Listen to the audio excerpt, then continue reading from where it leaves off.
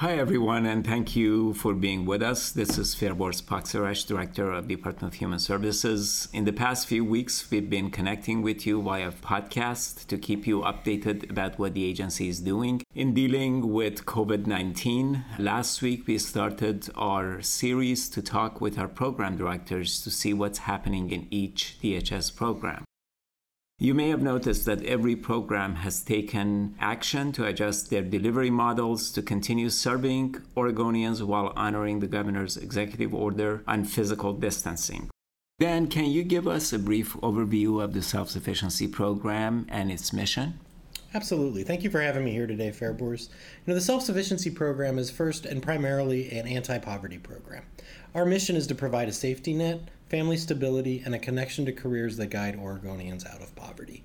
We do this work in the self-sufficiency program through some primary programs that we have, the TANF program, the SNAP program, our employment-related daycare program, and then we also provide eligibility for OHB. Within those programs, there are additional programs like our Family Support and Connections, our Domestic Violence Program, our Refugee Program that really deal with specific populations. But primarily what we're trying to do is meet the needs of individuals in poverty, remove those barriers from their lives, and allow them to get on a path that leads themselves to self-sufficiency. Thank you, Dan. We all know that the self-sufficiency program has a significant role in Oregon's response to this pandemic.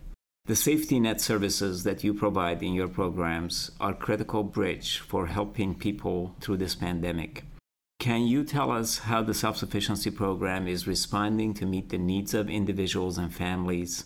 Absolutely. So, this COVID outbreak took us all by surprise. Every single agency or every single department within the Department of Human Services.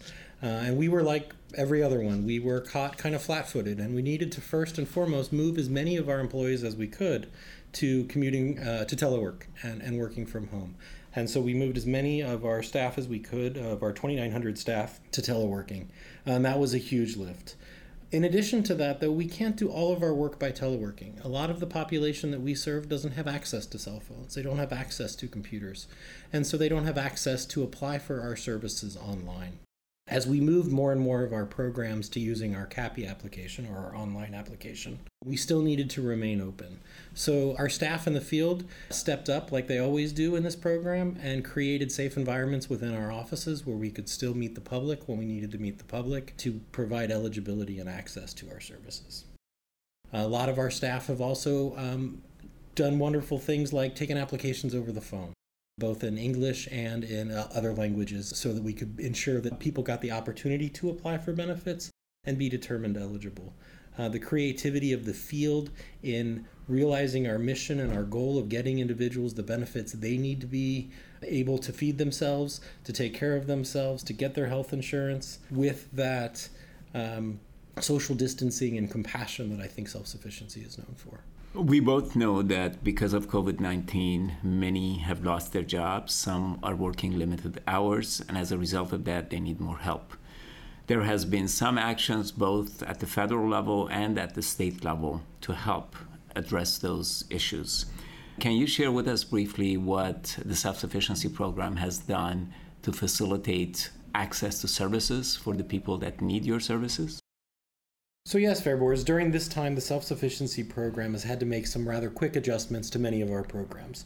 Our employment-related daycare program, in partnership with ELD, has been able to do things like waive copays for families experience an income drop at this point in time. We've been able to keep paying some of our ERDC providers so that they're able to stay in business. We've been able to raise the income level so that families struggling with children not being in school can still go to work and provide those essential services that are so important for our communities at this point. During this time, we've seen obviously an increase in SNAP applications, as we've talked about. And in order to process those, we've been able to work with the federal government to get some waivers to avoid some of the busier work that we have to do with those programs. We've been able to do 6-month certifications without having individuals come in. We've been able to increase the base amount that all individuals on SNAP get so that they can get more SNAP benefits so they can feed their families during these times when maybe the kids aren't getting meals at school or parents are seeing a drop in their own income.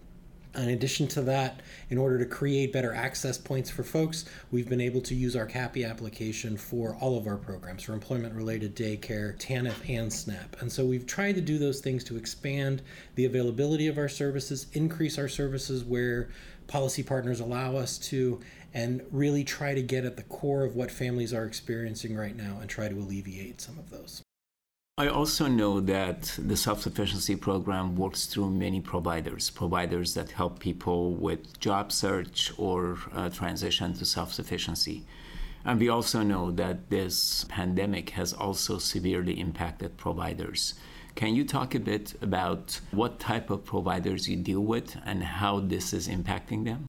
Absolutely. So we're in a unique situation in self-sufficiency in that we do have so many different kind of providers. So, for example, in our employment-related daycare program, the child care providers we've worked with, we've been able to, through use of some federal dollars, continue to make payments to some of those providers to be sure that they're available to our families when this pandemic ends.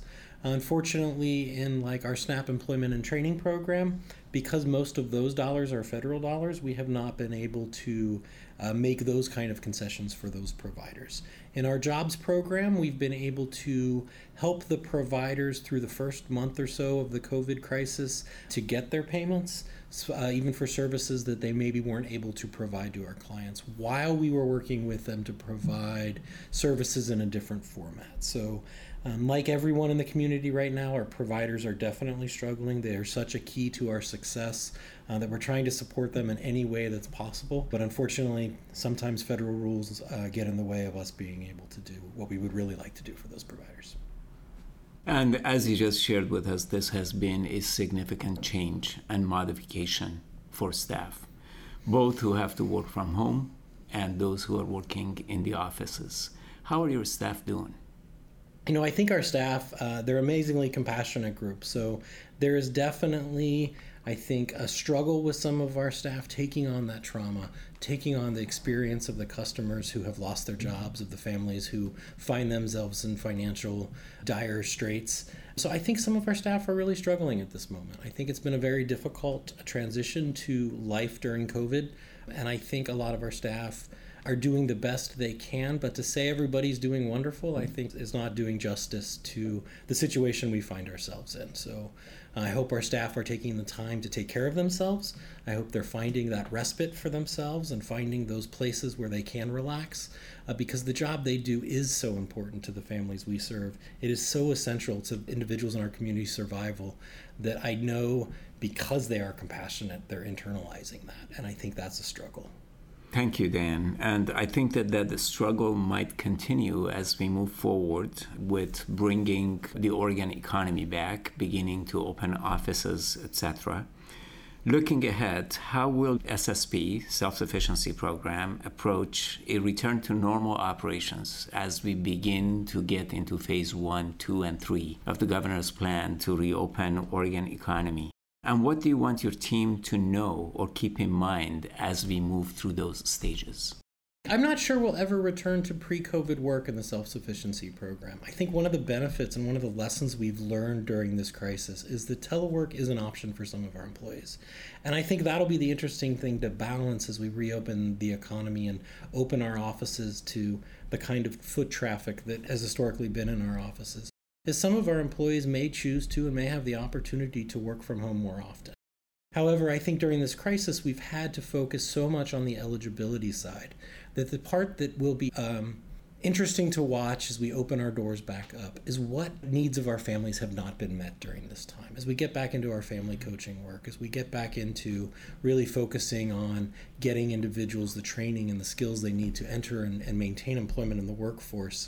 How do we bring that family coaching model back to life? How do we breathe some life back into that model while keeping our staff safe and keeping our community members safe? And I would say to our staff that during this time, just like during the beginning of this crisis, I hope they feel supported by us. And I hope they feel like we in management are supporting them in every way that we can. We want to hear ideas on how to best serve people. And we want people to be creative in the ways that they serve the individuals that need our services. Thank you, Dan, for taking the time to be with us today. And thank you all out there whether you're in the self-sufficiency program or in any other program within DHS, whether you're working from home or from one of the DHS offices. Thank you for all that you do. We'll pick up the podcast next week featuring another DHS program.